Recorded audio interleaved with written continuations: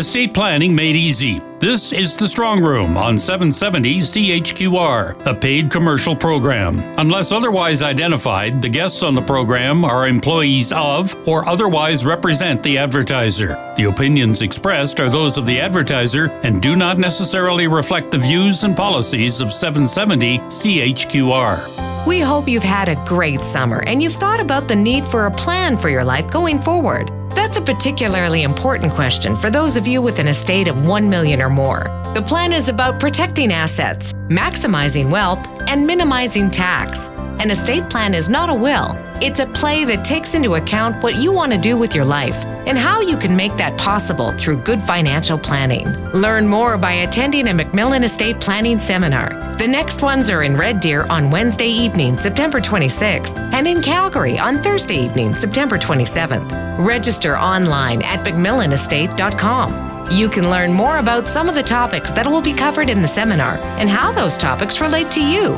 It might be the best 90-minute investment you could make in your future.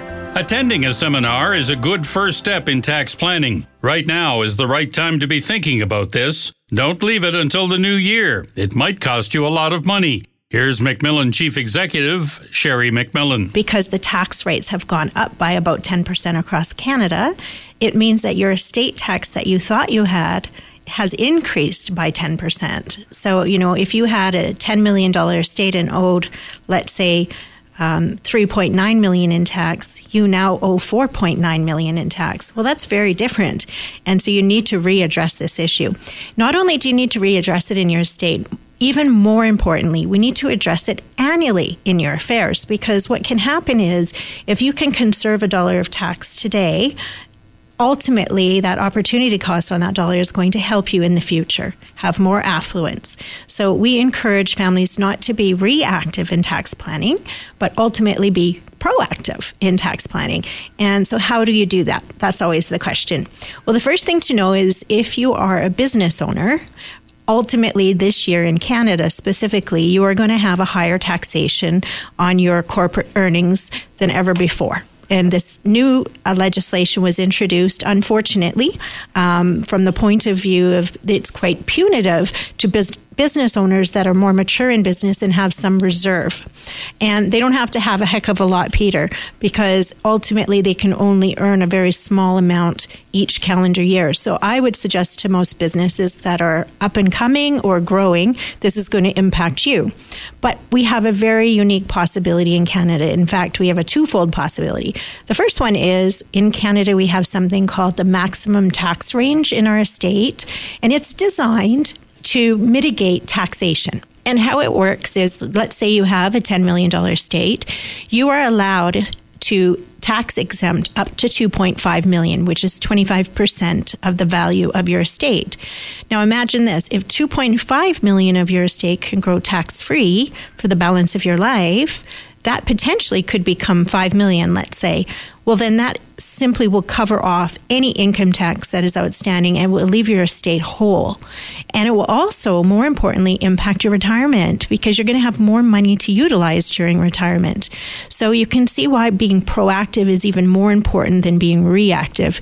In fact, it's opportunity cost on value. And so we always explain that to young people. As you know, financial planners will say, invest early, invest young. Well, tax planning works the same way.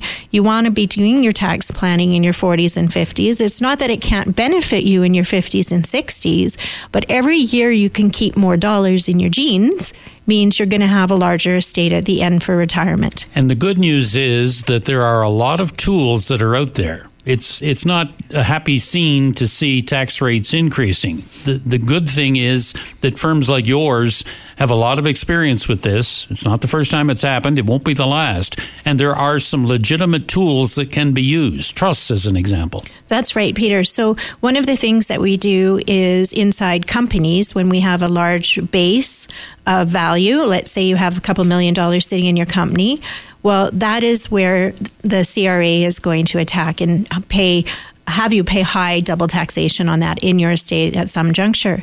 But if we could put a trust around that and use your maximum tax range around that value, we create a few things. The first thing that we create is that now that value inside the corporation is going to grow tax exempt. And we call it a giant tax-free savings account in effect, but that's what it is. And so all of a sudden that problem that we thought we don't have anymore. And this is why I suggest that September through December is the time to get this done, because CRA isn't going to let us do it retroactively. We have to be proactive for this calendar year. And then ultimately, because that asset base can now grow tax exempt, you ultimately have more wealth to work with every year. And so our business owners take advantage of this as one of the means to mitigate tax. And the second area that our business owners use, Peter, is something called an estate freeze. And we utilize a trust to create this effect. So what happens is, let's say your business was worth $10 million, and through the rest of your life, it might become $20 million. Well, you would think what happens is that you're going to owe tax on the full $20 million because you probably started the business with $100, and that's most entrepreneurs in the world. What can be a challenge, of course, is how do you pay it? And obviously, if the business is going to succeed, we need a means to do that. So most business owners usually reinvest in their business when they have profit, which is very normal, and they don't strip that cash out. But that means also that they need some value when they're in retirement for lifestyle. And so this technique can actually provide that.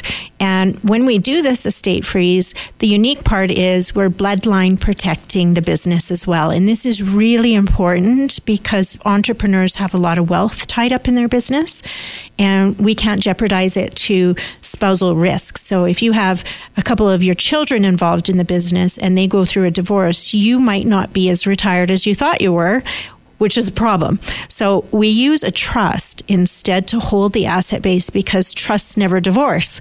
And so it's a very good tool to give bloodline protection to the family unit. We talked a little bit about generational planning. We should talk about charitable giving because sometimes that can be part of good tax planning as well. And again, it's not the kind of thing that can be thought about at the last minute. It's certainly not. And we're finding more and more families being philanthropic in their own life and creating charity and participating in it with their entire family unit, which is fantastic, I think, for the community at large.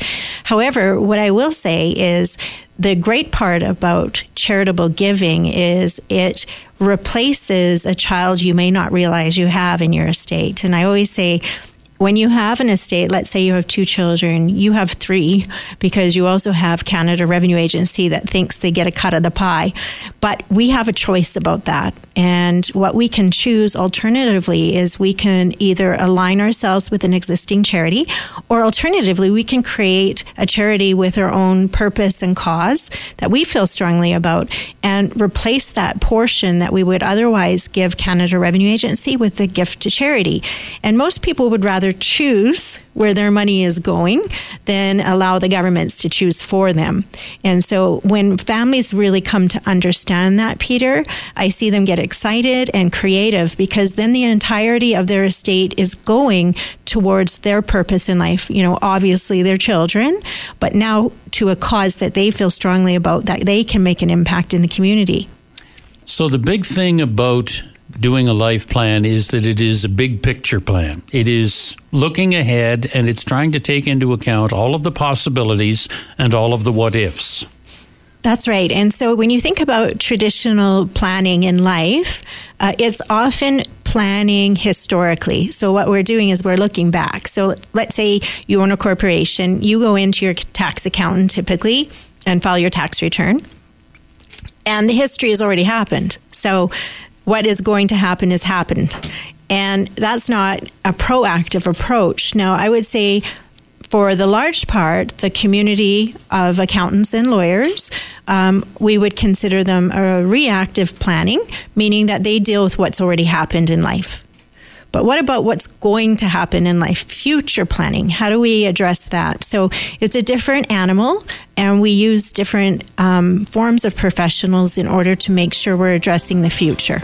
Macmillan Estate Planning Chief Executive Sherry McMillan. www.macmillanestate.com is a terrific resource to help you prepare to attend a seminar or to prepare yourself for a call to Macmillan Estate Planning at 403-266-6464. That's our program for this week. Thanks for joining us on The Strong Room on 770 CHQR.